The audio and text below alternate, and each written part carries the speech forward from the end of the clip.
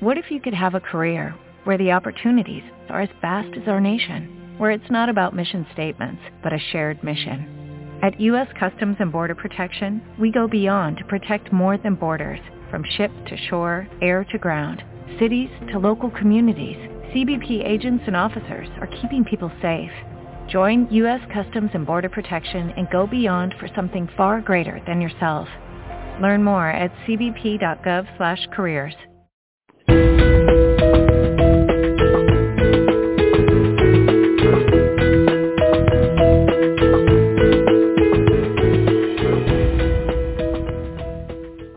Welcome to today's episode of Myeloma Crowd Radio, a show that connects patients with myeloma researchers. I'm your host, Jenny Ahlstrom. We'd like to thank our episode sponsor, Bristol Myers Squibb, for their support of this Myeloma Crowd Radio show program.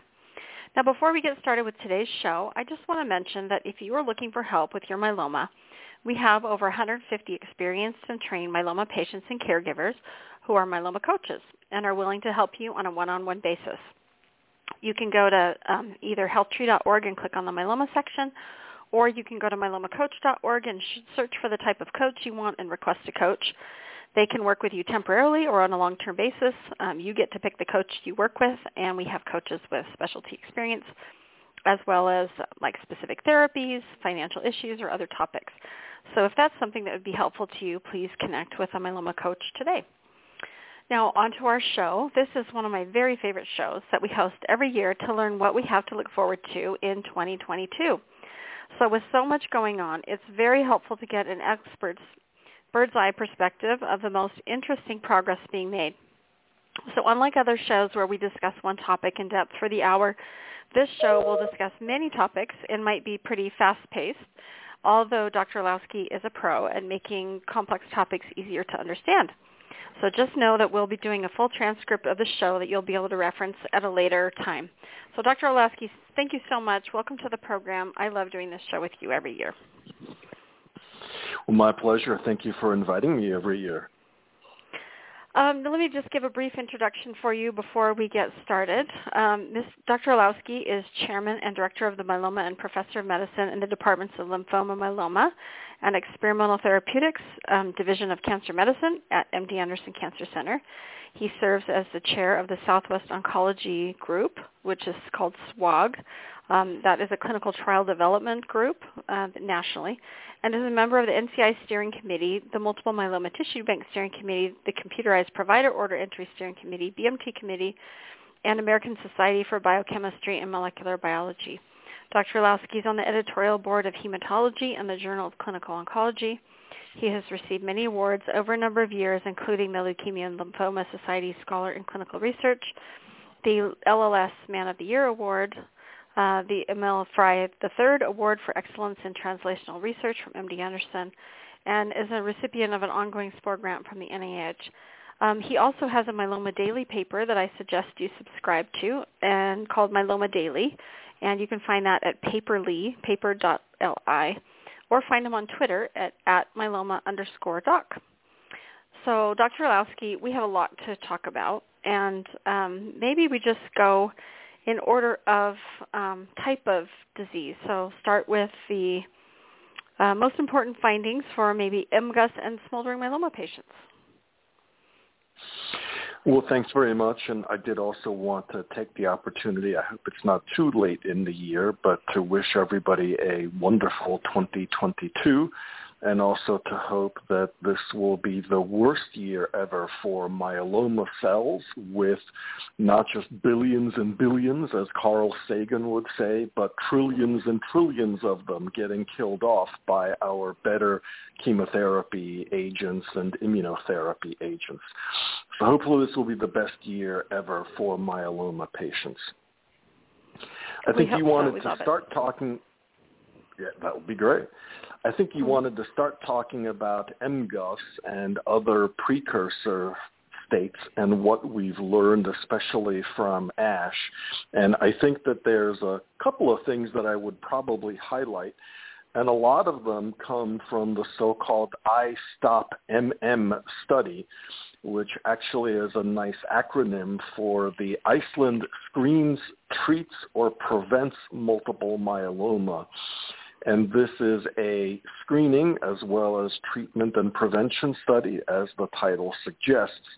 And I think the couple of abstracts from that effort that came out, one in particular that will be interesting in terms of the unfortunately still ongoing COVID pandemic, is that they found that patients with MGUS seemed not to have an increased risk for severity nor an increased susceptibility to COVID-19 infection, although unfortunately sometimes for more advanced myeloma that did seem to be the case. So it seems also from other studies that have been published that MGUS patients have roughly equivalent responses to the vaccines against COVID as do patients without MGUS. And so it still highlights the importance of everybody getting a COVID vaccine. But for those with MGUS, they probably need to worry a little bit less about the possibility that they will get really ill if they do get COVID, or at least their risk is no greater than the average patient. Okay, that's great. One of the other abstracts that came out of the iStop study was looking at whether a certain frequency of follow-up was better than others in terms of identifying patients with more disease severity. And there were actually three different groups. One was just follow-up on an as-needed basis. One was a more regularly scheduled follow-up, and a third was more intensive even than that. And as you might imagine, the people who were screened more frequently had more cases that were picked up. And so I think people often think of MGUS as a benign condition and one that doesn't need a lot of attention. I think it is still a benign condition for the most part, but it is important to follow patients closely because they can unfortunately sometimes progress to myeloma, and they also are at increased risk of other tumors. So the notion that a benign disease can do well with neglect, I think, is not correct. So even if you have MGUS, do keep seeing your doctor on a regular basis and make sure that he or she does the surveillance needed to make sure that you're safe. Okay, great advice. There also were some questions, I think, about new ways to hopefully reduce the risk of progression. And metformin is a compound that comes up pretty often. This is, of course, an oral drug that is used in many people with diabetes. And there are suggestions, especially from other cancer types, that there may be a chemoprevention role for this drug. There are trials ongoing. Some studies that looked at data from databases have suggested that metformin may be helpful. But interestingly, I tweeted last month about a laboratory-based study that showed that metformin actually increased the stickiness of myeloma cells to the bone marrow. Now, this was in a mouse model, not in people. But it also increased the burden of myeloma. And of course, mice and people are very far apart, but nonetheless, I think it does indicate the need for caution and that I wouldn't recommend using metformin, even though it's widely available, simply for the purpose of reducing the risk of progression because we just don't have enough information yet. And patients who might already be taking it, who have myeloma, what do you suggest for that? Well, definitely if you're taking it because of diabetes, and especially if you have MGUS or smoldering myeloma, many people with those conditions will never progress, and the diabetes may be a greater risk to their health long term than is the plasma cell dyscrasia. So I would definitely have no concern about taking the metformin if you have prescribed it for diabetes purposes. Okay, great. There also have been some efforts to look at whether other ways of observing myeloma cells, which include testing for circulating tumor cells or doing more detailed biopsies, could be of benefit. And I think in general what we're finding is that some of these so-called liquid biopsies, which means essentially just studies that are done on the blood as opposed to the bone marrow, they're getting better.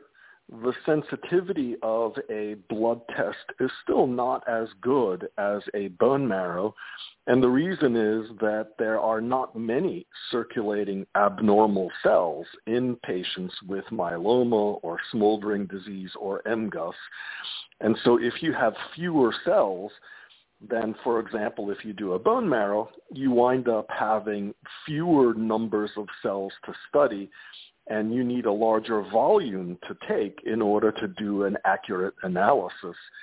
But there are studies that show that the circulating cells do increase as people go from MGUS to smoldering myeloma to full myeloma, and others that show that the molecular changes that can be found in the bone marrow are similar to those that can be found in the plasma cells in the circulation. So I don't think this is quite ready for prime time, but I do hope that in the near future we may be able to do away with the need for bone marrows, either completely or at least in the short run, maybe reduce the number of them and replace some of them with these blood assays. And then I'll turn it over to you, Jenny, to see where you want to go from here.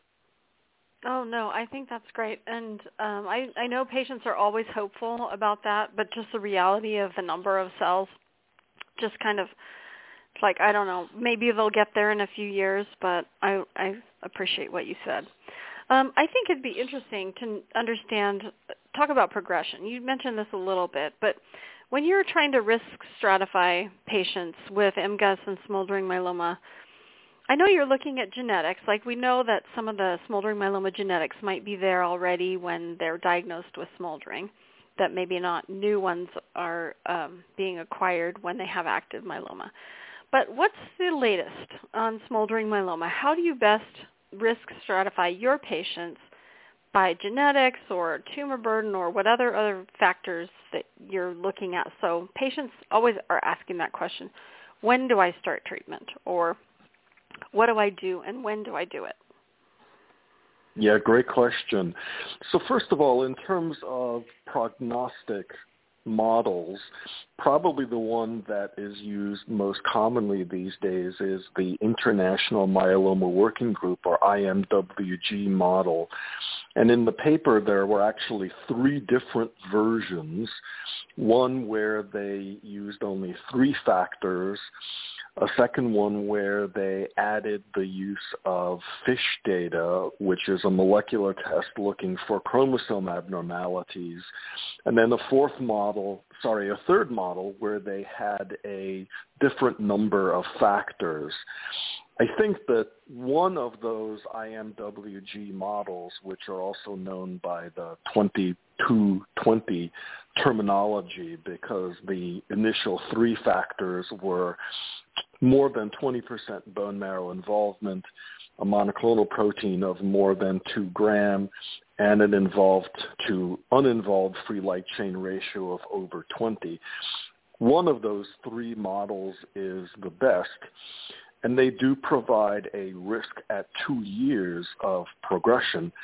Now, of course, this is an estimate, and the fact that you are high risk doesn't mean that you will progress, or if you come into the low risk category, it doesn't mean that you won't progress.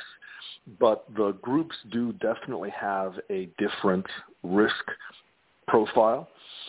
There probably will be other versions of these prognostic systems as we get smarter, because right now we still can't predict large groups versus individuals well.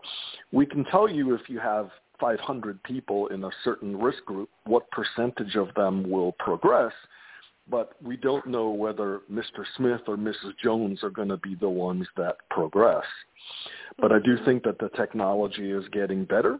And if you are in the high-risk smoldering category, then I think you definitely should think about either a clinical trial, or if one isn't available locally, talk to your myeloma specialist about whether some kind of treatment, this could be with lenalidomide alone, or it could be with lenalidomide and dexamethasone, or with daratumumab, if that may be appropriate.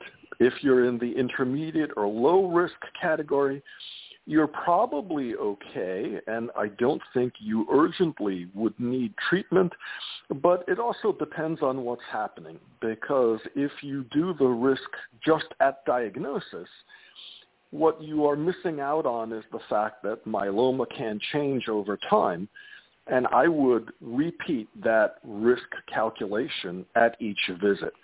And there are some studies already that show that if you, for example, are intermediate risk and you stay at intermediate risk on later visits, your risk of progression will be lower than if you are intermediate at the beginning, but then at some point later on you go to high risk. That suggests what we sometimes call myeloma in evolution. Your M protein is going up or your free light chains are going up. Those are more concerning situations than if you have stable numbers. Yeah, that's so interesting.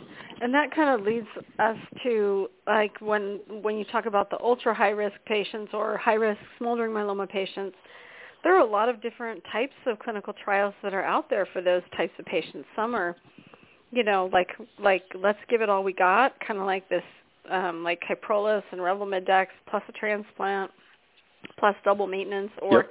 some other types of, do you want to kind of explain the different types of approaches and then what you suggest for patients who are in this category, what they consider? Well, as you're pointing out, there are different approaches where some smoldering myeloma, the same as newly diagnosed symptomatic myeloma, and they want to throw, if you will, the proverbial kitchen sink at it. And the rationale there is that if you're able to tolerate that therapy, maybe because you're getting it at a time when there is less myeloma to start, and your immune system may be healthier, that there could be an opportunity for cure. Other people look at it from the perspective that they don't feel that the chemotherapy will yet be curative, and so rather than give people something very toxic that puts them at risk of complications and also may induce resistance later on if they do progress, and then the remaining treatment options are going to be less attractive, their rationale is to do maybe less severe or intense treatment. At MD Anderson, we have a pretty wide program with a number of clinical trials. Our focus has been on immune therapy, and part of that is with the rationale, again, that if we utilize a stronger immune system, which people do have in smoldering versus active myeloma, that there is a greater chance of inducing a durable benefit. And if we understand the immune mechanisms by which progression occurs, we'll be in a better situation on an individual patient basis to predict what treatment will be best for that one patient. So that's kind of what our program is looking to do. Yeah, and I want to just kind of make a comment here because I think it's really important for myeloma patients not only to see and consult with myeloma specialists. The fact that you have many studies, I mean, tens of dozens of studies running at your center for different types of patients, sometimes that depends on the center's expertise and the center's size and the number of patients being treated for that particular type of cancer. So it's very important that patients, especially like high-risk smoldering myeloma patients, well, you should be treated in a clinical trial. Well, you need to be by a center or visit a center that has a clinical trial open. So, and those could be considered at every stage of your disease, from smoldering myeloma to newly diagnosed myeloma to relapsed myeloma. So just be aware as you consider these treatment options and have these discussions with your doctor that you consider clinical trials at every stage. I just think that's a really important concept. Well, I think you made a great point, and the other thing I would say is don't be bashful about even getting not just a second, but potentially a third opinion or more, because as you point out, different centers have different expertise, and there may be a trial available at a third or fourth center that piques your interest more so than at the second. You would shop around if you were buying an appliance for your house, and this decision is a lot more important than that. Plus, in the smoldering category, you don't have to rush off and immediately begin therapy. You have a little bit of time to consider the options. I know that when people are diagnosed, of course, they're very anxious and everybody wants to get started on something as quickly as possible.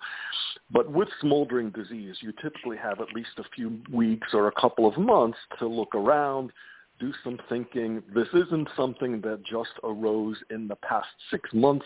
You've probably had this for a few years. So another couple of weeks or months to be comfortable that you're going down the right path is a very reasonable thing to do. Yeah, I think it's great. And you mentioned like you have a vaccine study running, I know, for smoldering. I'm sure you have others that you're talking about by using immunotherapies. I also thought it was interesting that some of the ASH papers were like even thinking about using daratumumab for MGUS patients or venetoclax, which is not really approved yet in myeloma for smoldering myeloma patients with the 11-14 translocation. Do you have any comments about those types of approaches? Well, I think they're certainly very interesting. We have data already about daratumumab in smoldering myeloma, both alone and in combination, and the data look good. To me, for MGUS, where you have an average risk of progression of 1% per year, and that means that if you're going to treat everybody with MGUS, you will have treated 99 people unnecessarily in order to potentially benefit one person. I think we have to get a little bit smarter to be able to figure out which one person out of those 100 is going to progress and treat that one. And to me, I don't think I'm ready yet to say daratumumab for every MGUS patient or venetoclax for every MGUS patient with T1114, because these are drugs that have fewer side effects than many of our older drugs like doxorubicin or cyclophosphamide. But fewer side effects doesn't mean no side effects. And until we know that they have an acceptable risk-benefit ratio, I don't think I'm ready to do it for MGUS. Now, smoldering, I think, is another story. But remember the MGUS patients, for example, with COVID doing relatively well. If we start throwing Dara and venetoclax and other things at them, they're going to start having what I call immune toxicity, which means a weakening of the immune system. And so even if you reduce the myeloma burden, which many of these treatments probably would do, if you wind up putting folks at risk for other things, you may not wind up doing them a favor in the long run. Yeah, that makes a lot of sense. That's a good point. Thank you for pointing that out. Well, maybe we jump to newly diagnosed myeloma. I know there's a lot probably that we want to talk about. What do you consider to be the most promising? You have this induction therapy usually, and a lot of people will go to transplant. Are there other things that you think are promising to change up that protocol basically for newly diagnosed patients? Well, I think there's a few really interesting things that are happening. Number one, I think that there's a greater awareness that we need to consider things like fitness and frailty in our decisions on treatment for myeloma.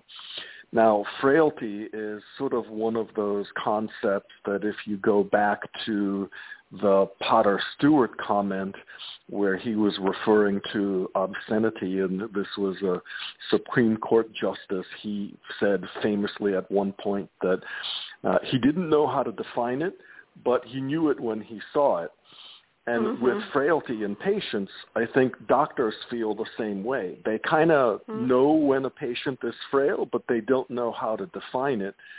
And the problem with that is that then different trials may include different numbers of patients with frailty. And if I define it one way and another doctor defines it another way, that's not good. So there are now established algorithms that allow us to calculate this. There's still quite a few different ones, and we don't know which one is best. One, for example, counts that if you're over 80, that automatically puts you into the frail category, which obviously isn't the case for every 80-year-old. So I do think that some refinements are important. But we do know that frail patients have to be treated differently than folks that are fitter, and this is one good way that we'll be able to make sure that we're doing that correctly. There also is a greater, I think, understanding that high-risk and especially so-called ultra-high-risk patients need to be treated probably more aggressively. And one of the ways to define ultra-high risk is that these are people who have at least two of the high-risk abnormalities in their myeloma cells. Unfortunately, 2 is worse outcome than 1 in most situations. And there are a number of approaches here which include trying to use more drugs, intensifying with transplant, and using a better consolidation and maintenance therapy.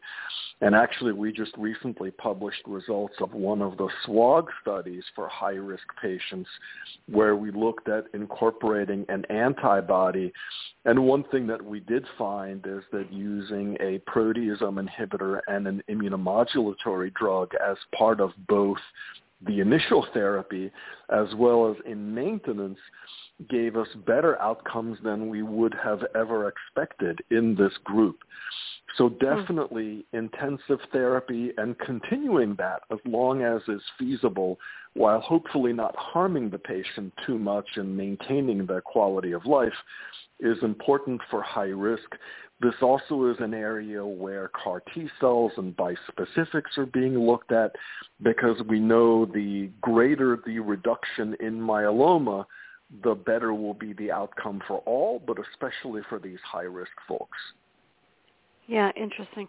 And I saw a lot also at ASH about, like you mentioned, the study that you were doing with the antibodies using isatuximab or daratumumab up front, and so instead of just getting like Revlimid, Velcade, Dex, they're adding those to, the first line of therapy, hoping to move things out. Do you want to comment on what they've seen so far in doing that? Well, we do see good benefits in adding an anti-CD38 antibody, and the two that we have so far are daratumumab and isatuximab, as you mentioned. In the randomized studies that we have available in newly diagnosed patients, it does look like one or the other of those drugs is improving outcomes in standard as well as in high-risk disease. There's a little bit of controversy about the high-risk aspect. Part of the problem there is that high-risk patients are a subpopulation. There's fewer of them, and when you have fewer patients, it's more difficult to be confident of your conclusion. But to me, any drug that further reduces the amount of myeloma is going to be a benefit for high risk. So I have switched to using a CD38 antibody in all of my newly diagnosed high-risk patients because the further I can mash that myeloma down, the better. Yeah, that makes a lot of sense.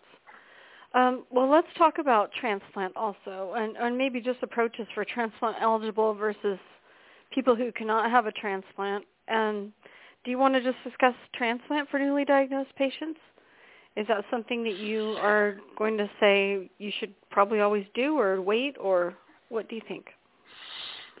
I think here a lot depends on your risk, and again, we're getting back to the standard risk or high risk. and also how well you have done with your initial therapy. And I'll tell you the way that I practice in patients that are off of trials. If you fall into the molecularly high-risk category, then I do think that a transplant is reasonable as part of the frontline therapy. And in Europe, they would often say that even a tandem transplant or 2 transplants might be the better way to go. I don't think we need that because we have better upfront drugs available here, but it is something to keep in the back of your mind. For standard risk patients, what I do is I tell them that if we can get you into a complete remission and MRD negativity, then I will give you the choice of collecting the stem cells and storing them for later, and in the meantime go on maintenance. Or if you just want to go ahead and get the transplant over with, then that's fine too. But many of them elect to just go on maintenance, and some of them even 10 years out I've not had to transplant. And the good news is that even if you do need a transplant, your outcome from a delayed transplant is just as good. And we know that from a number of modern studies that show that delaying a transplant from the first line until the first relapse maintains its efficacy. So you're not losing anything there. And the benefit also is that the high-dose melphalan, which comes with transplant, unfortunately does damage normal cell chromosomes sometimes and can put the patient at risk of a second cancer. And often those second cancers can be more difficult to treat than the first. Yeah, not fun for anyone. Let's go back to what you were talking about just now. You're talking about patients who get to be MRD negative after that first line of therapy, then you kind of hold and say, okay, let's just check and see what you're going to do next. And that may take a long time to have happen. So MRD testing, or this minimal residual disease testing, has become a really big thing. And trying to get also as maybe an endpoint for some of these clinical trials. So should newly diagnosed patients after their first line of therapy, or I know sometimes you have to have a baseline, so when does a newly diagnosed patient, when should they get MRD testing? Right before they get, well, I mean, you have detectable disease, right? So I don't know if, right, as they're diagnosed with an M protein of 3 or 6 or something is going to do that for them, but how do you do MRD testing for these newly diagnosed patients? Well, I'm glad you brought that up because it also depends a little bit on what assay, what test you're going to use for MRD. There's 2 main ones. One is called next generation flow cytometry, or NGF, F like Frank. And this is essentially a way to fingerprint the cells in the bone marrow, and it can tell the difference between a normal plasma cell and a myeloma plasma cell. That test, because you use the same antibodies every time that you use it to fingerprint, you can do that test anytime, even if you've never had an MRD test before. The other one, which is called next generation sequencing, or NGS, that you have to have a baseline sample where there are myeloma cells, because they essentially sequence the gene from the myeloma cells that is making the abnormal protein, and then they monitor the level of expression of that gene moving forward. So on that assay, you really need a baseline sample, or at least a bone marrow when you've got some myeloma around, because if you decide after you've had 5 or 6 cycles of chemotherapy, hey, I want to know if I'm MRD negative by the next generation sequencing, they may not be able to identify whether there is an abnormal sequence or not. So a little bit depends on that. I think for me, if you can get the next generation sequencing done, it seems to be one that could be a little bit more sensitive, and that's usually the way that I would go. But if you haven't had a chance to have the MRD testing when you were diagnosed, then it makes sense to do the NGF or next generation flow whenever you want to know the information. And sometimes the doctors are a little hesitant to get it because we don't yet fully know what to do with the information. For example, if you're MRD negative or if you're slightly MRD positive, we don't yet know what to do in those situations. But minimally for me, we know that if you're MRD negative, your outcome is going to be better than if you're MRD positive. And so from a patient perspective, I would want to know that, because knowing what your prognosis is gives you more of an opportunity to say, well, maybe I want to change therapy, or maybe you'll be very happy and not want to change therapy. But more information can always be helpful and better than less. Yeah, I agree. And sometimes the science catches up with some of the test results that you get, and then if you don't do it at all, then you can't go back and look at anything. But if you do it, it might be informative later. So I don't know. I always think testing it's pretty simple, but sometimes I think, like for patients, I was just talking to another patient today, and her doctor, she was diagnosed in a community oncology setting, and she never even had anything done, like no genetic testing and that kind of thing. So sometimes as a patient, you need to ask about these things and just say, can you do an MRD test? What kind of test is it? And just to ask some of those questions. Definitely. Fortunately, we see less and less patients referred without that kind of testing being done. So I think the awareness of the need to do the testing is increasing, but it still does sometimes show up on records that people have had just the plain bone marrow and no cytogenetics, no FISH, no MRD testing. And then sometimes we then have to be in the situation of saying, well, maybe we need to redo the bone marrow and get those pieces of information before we make a decision. But for me, if somebody comes in and they have all that done, then I can spare them another bone marrow. Yeah, right. Well, those are never fun, but sometimes informative. And yeah, I always ask for conscious sedation because they're not yes, fun. Definitely. Yeah. There are some people who tolerate them very well, but if I had to have a bone marrow, I would also ask for conscious sedation. Just make sure that you have someone to drive you home from that in case some of the medication hasn't completely worn off. Yeah, totally worth it in my opinion. Okay, let me ask this about the 1Q gain in newly diagnosed myeloma. I saw a little bit of information about that at ASH. So this 1Q gain is just like an extra copy of chromosome 1, right? Or maybe I'm not saying it right.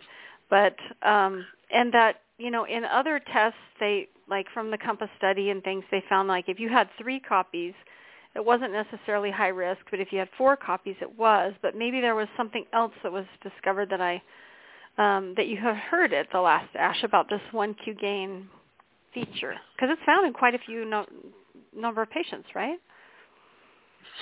Well, the 1Q, you're right. Depending on what test you do, it can be found in anywhere from 40 to 60, maybe even 60 is probably a little bit high, but nonetheless, anywhere from 40 to 60% of patients may have this. And you can have either an amplification of 1Q, where you have the same number of chromosomes, but that particular region can be having extra copies, or there can be gain where you've got more than 2 copies of chromosome 1. You're right that there are some studies that suggest that 4 or more copies in particular can be ultra high risk or high risk, whereas maybe 3 copies is intermediate risk. It also depends on whether there are any other abnormalities present, because 1Q often isn't there by itself. but may be present with other abnormalities. And actually, one of the scientists here at MD Anderson, Simona Kola, she and her team were able to show that one of the genes that can be amplified in the 1q21 region, so meaning that there are extra copies, can actually help to promote repair of DNA damage. And while that sounds like a good thing for normal cells, which it is, unfortunately in myeloma cells, if you're doing, for example, a stem cell transplant where you're using a DNA damaging drug, by having more DNA damage repair proteins, those myeloma cells have a mechanism of resistance. So she and her team are looking at ways to specifically downregulate that gene. And I think a lot of what has been done now in high-risk disease is really generic therapy. And what I mean by that is not that it shouldn't be done, but that it's not really specific for each of the subtypes of high risk. And what we probably need to get to and what we're working on here are understand the biology of each of the subtypes, for example, deletion 17p, 414, 1416, with the notion that a different therapy will be best for each of the individual subtypes. And I think that's probably the way to go in the future, along with the immunotherapy approaches, which hopefully will work against all of them. Yeah, that would be, it's hard to think about this targeting idea, but I think that understanding of the biology is so important because then you can kind of group people into different buckets. Do you want to explain any clinical trials that are being run either at MD Anderson or other places for newly diagnosed myeloma that patients might want to just kind of have a heads up about? Well, definitely. I think that there are a number of studies which we briefly mentioned earlier looking at addition of CD38 antibodies. Also, for high-risk patients, there are some studies that are taking already CAR T cells into earlier lines of therapy, and others that are using bispecific antibodies, which we'll probably get to in the next segment. And I think the nice part about these trials is that many of them are building onto what we already consider a standard of care. So it's not that you're getting some new thing that they've just dusted off the shelf and are giving it to you. You're getting the standard therapy plus something that we think makes it work better. And the good news about that is that most of these agents, by the time they're given in the newly diagnosed setting, have already been shown to be very active in relapsed refractory myeloma. And if something works that late in treatment, it usually works even better in the earlier lines of therapy. So many people just want sort of the tried and true therapy, and I can certainly understand that. But on the other hand, you know, getting your ice cream with some sprinkles on it that makes it taste better is always a good thing. So I would say upgrade to first class from Coach and go on a trial. Yeah, I agree, because everyone always tells you, you know, your first therapy is your most important and most durable and longest remission. So I don't know. In my opinion, you should just do some homework. And that's tough to do as a newly diagnosed myeloma patient, right? Because you've been hit with this diagnosis, that this disease you'd probably never heard of before, and all of a sudden you're supposed to make a decision and consider a clinical trial. So it's like an extra complicated time of your life in making these decisions. But truly, I think it does matter for your outcomes to consider that. And the other and I just want to say really briefly, the other thing to keep in mind is that some trials in the newly diagnosed setting do allow you to have one cycle of treatment somewhere else and then to go on the trial, because they realize that, you know, sometimes people present with kidney problems or high calcium and they need to get treated right away, and they can't wait for a consult 2 weeks down the road. So many of the trials will allow you to get one cycle of therapy, usually 3 or 4 weeks, and then still go on to the trial later on and benefit from the novel drug that's being used. Yeah, so well, I didn't know that, so that's great information. And additional options for newly diagnosed patients. Okay, wonderful. Well, let's talk about relapsed refractory myeloma. So you had mentioned CAR-T being used in newly diagnosed myeloma. Would you like to kind of give an update of, and I know we're kind of all anticipating this other update in the month of February, but maybe just kind of give us a status report of where's CAR-T, and I know it's been kind of a challenge to get this therapy into patients. Well, we do have one approved CAR-T for myeloma, which is the anti-BCMA or B-cell maturation antigen targeted therapy called ide-cel. That's the way to abbreviate it, which is IDE and then CEL. And we hope soon, even in this month, to have a second BCMA-targeted CAR-T, which will be called cilta-cel. There haven't been head-to-head studies comparing them. They both look really good. Cilta-cel, which is the one that hopefully will be approved this month, may look a little bit better. But again, until you do a randomized study comparing them head-to-head, it's tough to know.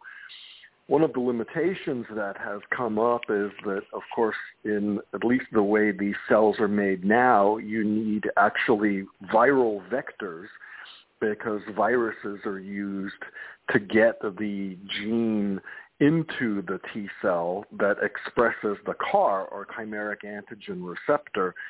And some of these require quite a lot of virus, and there have been some limitations on production. So that has slowed the rollout. And then, of course, we've got COVID problems that haven't helped. So I sort of tongue-in-cheek say that there's not enough virus of one kind and too much virus of another. But hopefully in 22, as the pandemic hopefully wanes and doesn't come back and more manufacturing capacity comes online, I think more people will be able to benefit from the currently available CAR-Ts. And then there are other CAR-Ts that are being studied as well, including others that also target BCMA. There also are studies against other targets, because sometimes what can happen is that when you use one therapy against this protein called BCMA, you can get a myeloma relapsing that doesn't express BCMA, and so it kind of turns into a stealth myeloma cell. It becomes invisible to another therapy against that same target. But fortunately, there are other targets that look really attractive, and probably the best examples are GPRC5D, which is another protein that, like BCMA, is expressed a lot on myeloma cells. There's also a target called FCRL5, and there are others that are being explored, including a couple that we're looking at MD Anderson. So the hope is that if you get a BCMA-targeted therapy, if you relapse, what we would do is we would study your myeloma cells. If they still make BCMA, then we could maybe give you the same thing again, or a slightly different BCMA-targeted therapy. Whereas if you relapse and you don't have BCMA, hopefully your myeloma cells would have one of these other protein targets, and we could come back with a slightly modified CAR-T or a modified bispecific therapy. Yeah, okay, interesting. So lots of different approaches. And that ide-cel is also called a BECMA for people who might know that name and not the other one. Let's talk about bispecific antibodies, because there seems to be so many being developed in the myeloma space, both for BCMA and other targets. Do you want to kind of do a review of those? Sure. Well, with a CAR T-cell, the way most of the products now, not all, but the way most of them are made is that your T-cells are taken out, they're infected with this virus that brings in the receptor gene into the cell. The T cells are expanded, and then they are sent back and infused into you. And that process can take 4 to maybe 5 or even 6 weeks. In the meantime, you're waiting. Sometimes you need what's called bridging therapy, which means treatment to knock the myeloma down a little bit while you're waiting for the CAR T. And also, each patient's cells can only be used for them and not somebody else. The idea behind a bispecific is this is an antibody, so it's sort of like daratumumab or isatuximab, except that you have 2 arms, if you will. That's why it's called a bispecific. One arm binds, in this case, to myeloma, or you can make it to a different tumor. And the other arm binds to your own T cell in your body, and it activates the T cell, brings it next to the myeloma cell, and the T cell attacks.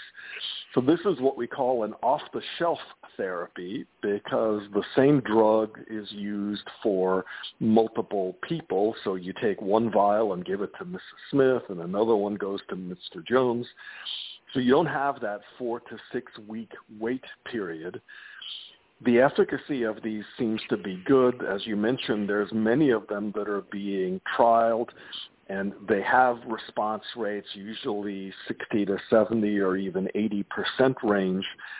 The only downside is that right now the treatment is given on a regular basis. So with the CAR T, you get one infusion of these cells, and then for right now at least, you don't get any more therapy. With the bispecifics, typically you get either an infusion or injection. Some of them start weekly, some of them start a little bit more frequently, some of them start less frequently, but it is an ongoing therapy. So again, it's more like daratumumab, where once you start, you tend to continue. Same thing with lenalidomide, for example. So there are pros and cons to both approaches, and I think if you're in the relapsed or refractory setting, just talk to your myeloma specialist about which of those may be best for you. Mm-hmm. Yeah, and those are all in clinical trials right now. So, again, a reason to kind of get up to date on what's happening in clinical trials, because these might be options. Okay, we still have more to cover, but I also want to leave time for caller questions. So I know, do you want to give us an update on the using other drugs, kind of like selinexor and Blenrep, and then newer things that are not approved yet in the relapsed refractory setting? Definitely. Well, just really quickly, so we have a few minutes for questions. We have a new generation of what are called cereblon binding drugs that are coming, or cell mods. These are similar in some ways to lenalidomide and pomalidomide, but they seem to work even in patients whose myeloma no longer responds to len or pom. And some of those are hopefully getting close to approval. The data that have been presented look good. You mentioned selinexor, which is a selective inhibitor of nuclear export, which either alone or preferably with dexamethasone or even with other drugs like bortezomib or carfilzomib or dara can be very helpful, and if given once a week at the right dose and with supportive care can be very good.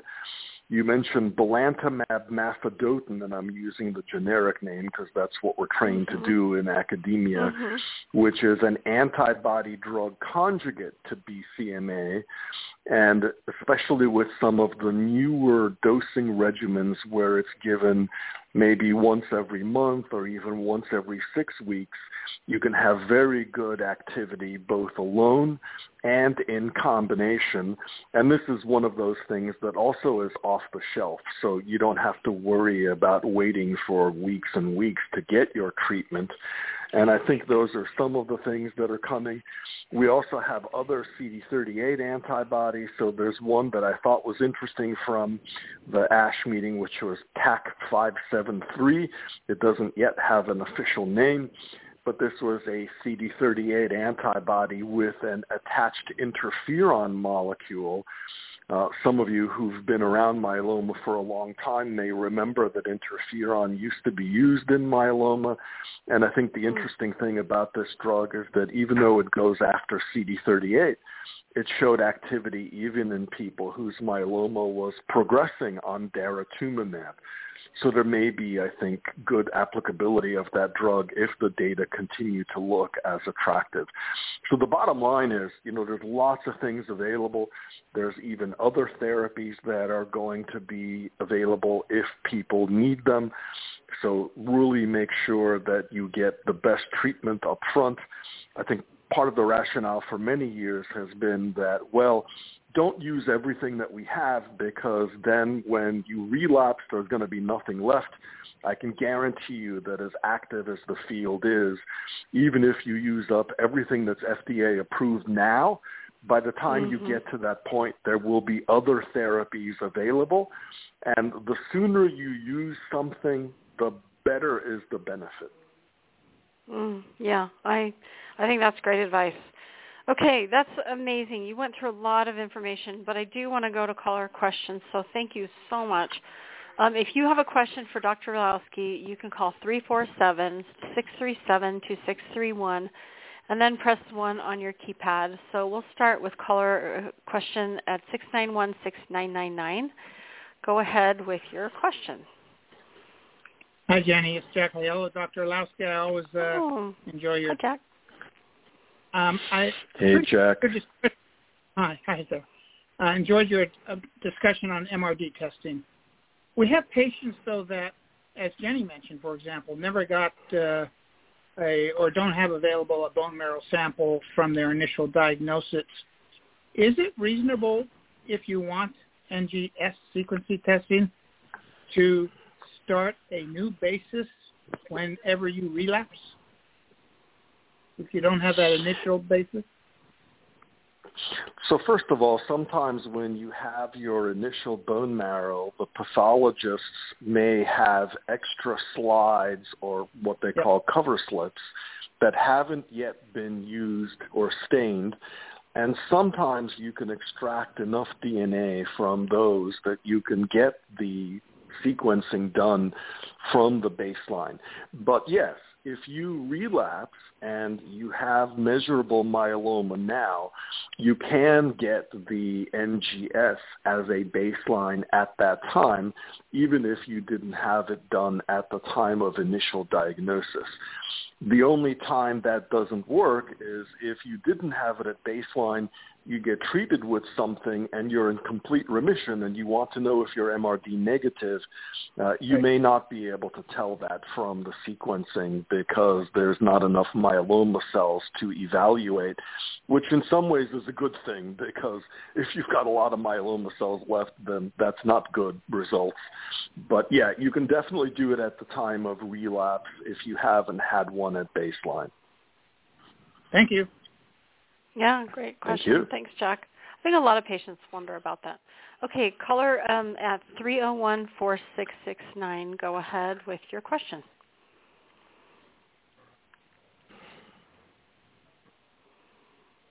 Okay, caller at 301-4669. Sometimes people press 1 on their keypad by accident.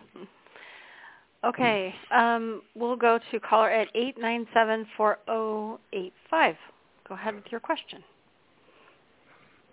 Hi, Dr. Orlowski. Thanks for your time today.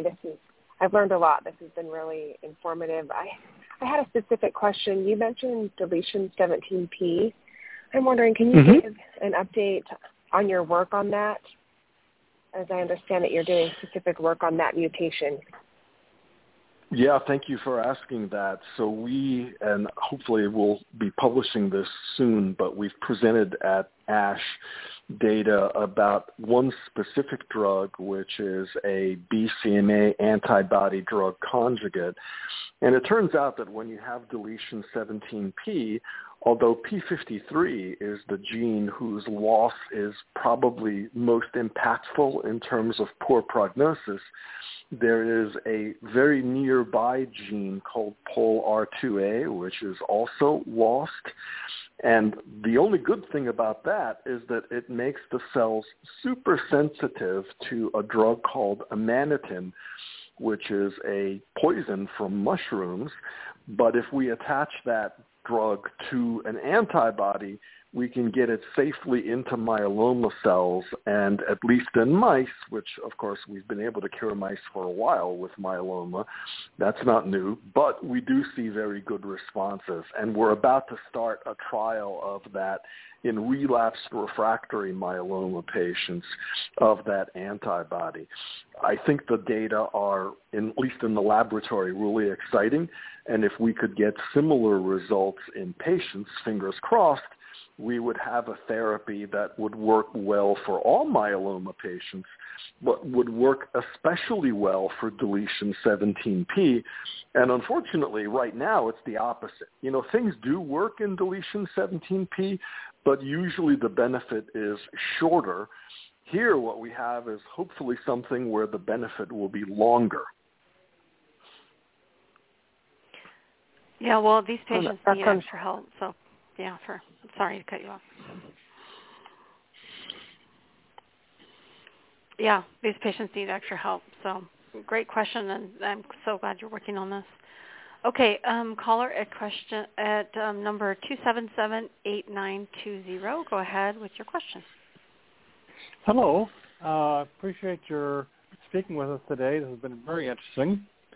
My interest in particular is you had some clinical trials with people with myeloma or with pancreatic cancer and trying to deal with the NRAS-KRAS mutation. Could you perhaps update us on the status of that effort? So you're bringing up a good point, which is that about maybe 20% of myeloma patients will have an NRAS mutation, and about another 20% of patients will have a KRAS mutation. Usually you have one or the other, not both. Some of the positions of the mutation in the gene where they occur in myeloma are a little bit different than the ones that occur in pancreatic cancer. We know that in myeloma, when you have this mutation, it activates one particular pathway called the p44-42 MAPK pathway, and there are drugs that have been tried in patients with those mutations that block that pathway that seem to show good activity. And there are some molecularly targeted therapies of trials where you can access those drugs, and some of them are also FDA approved. So I would definitely look into that, although it seems that those patients also respond well to immunotherapies. But you're right that we do need more trials targeting that particular group of patients. Excellent, excellent. Who would I contact at MD Anderson to learn more about specific treatments available? Actually, I usually give out my email address on this call, so now's as good a time as any to do that, and that's Orlowski, ORLOWSKI @mdanderson.org, and I'll do the best I can to send you a reply within about 24 hours. It depends on how much digging I have to do to get the answer.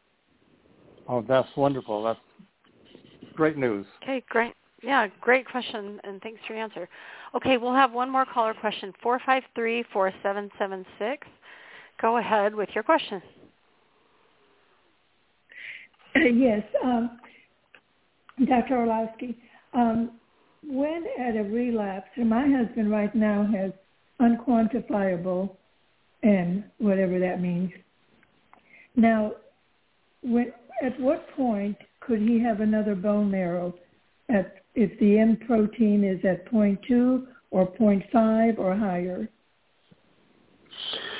Now, when you say another bone marrow, are you referring to a biopsy or to a stem cell transplant? Oh, a biopsy, so that he could have full genetics or whatever you all do, get that done. Well, anytime there is a measurable protein in the blood, suggests that there is also myeloma in the bone marrow. The more protein in general, the more myeloma cells, and the more myeloma cells, the easier it is to do the genetic testing. But many places will now take the bone marrow aspirate and do a purification step to concentrate the myeloma cells. And so I would say that if his numbers are creeping up, I wouldn't wait until it hits a predetermined level. I would just go ahead and get an evaluation and try to do the bone marrow and figure out what's going on. Because myeloma sometimes when it relapses will creep along slowly and you've got time, but every now and then it creeps along for a while and then all of a sudden something happens and it takes off very rapidly. And we wouldn't want him to have a bad outcome because of that. So I would say the sooner you can get evaluated, the better. Don't wait for a particular number. Okay, but does unquantifiable, would that mean he has an M protein that's unquantifiable? Can he have one done now that would be significant? So, and I'm sorry, thank you for reminding me about that. The unquantifiable usually means that the protein is visible on what's called the immunofixation, but not on the electrophoresis. And that does mean that it would be at a low level. Do you have any information from the baseline testing about the type of myeloma that he had? Well, he has light chain. Okay. Yeah, I think if you have just protein visible by the immunofixation, what I would definitely do is talk to your doctor there who will be doing the bone marrow and find out if they will be purifying the myeloma cells before testing them for any chromosome changes. Because if they're not purifying and concentrating the cells, there may not be enough of them when he's in this very low disease state to get a good reading on the chromosomes. And then the problem is that you can be kind of fooled because if there's only a few myeloma cells in there, you may get back a negative result and you may think, oh, that's good because he doesn't have high-risk features. But it may turn out that that's true only because there weren't enough myeloma cells to test. Okay. I would be going back to your facility. So oh, well, yeah, no problem then. So, okay. Any other questions? Would you repeat your email again? It's RORLOWSKI, Orlowski, @mdanderson.org. And we can include that in the transcript also. So it'll be there when we have this show published. Mm-hmm. Okay, great. By the way, thank you so much. Dr. Anderson? Oh, sorry, just 1 second. Let me bring her back on. Yeah. Go ahead, Dr. sorry. Anderson, I was born in Poland. Oh, fine. World War II.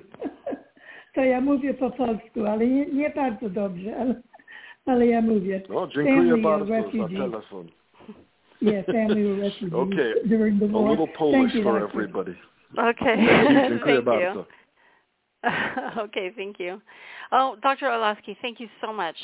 What an informative show. We had so much to cover, and I just think you're the best at doing this. So I just appreciate what you're doing and the research you're providing for patients and the excellent care. So thank you so much for participating once again on this annual show, and we just Best appreciate of luck you. to everybody. Thank you so much. And thank you for listening to Myeloma Crowd Radio. We invite you to join us next time to learn about what's happening in myeloma research and what it means for you.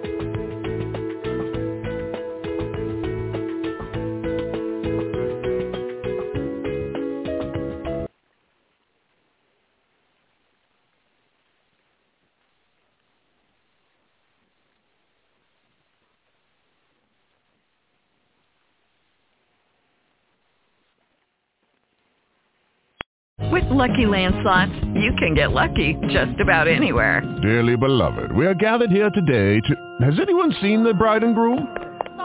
Sorry, we're here. We were getting lucky in the limo and we lost track of time. No, Lucky Land Casino, with cash prizes that add up quicker than a guest registry.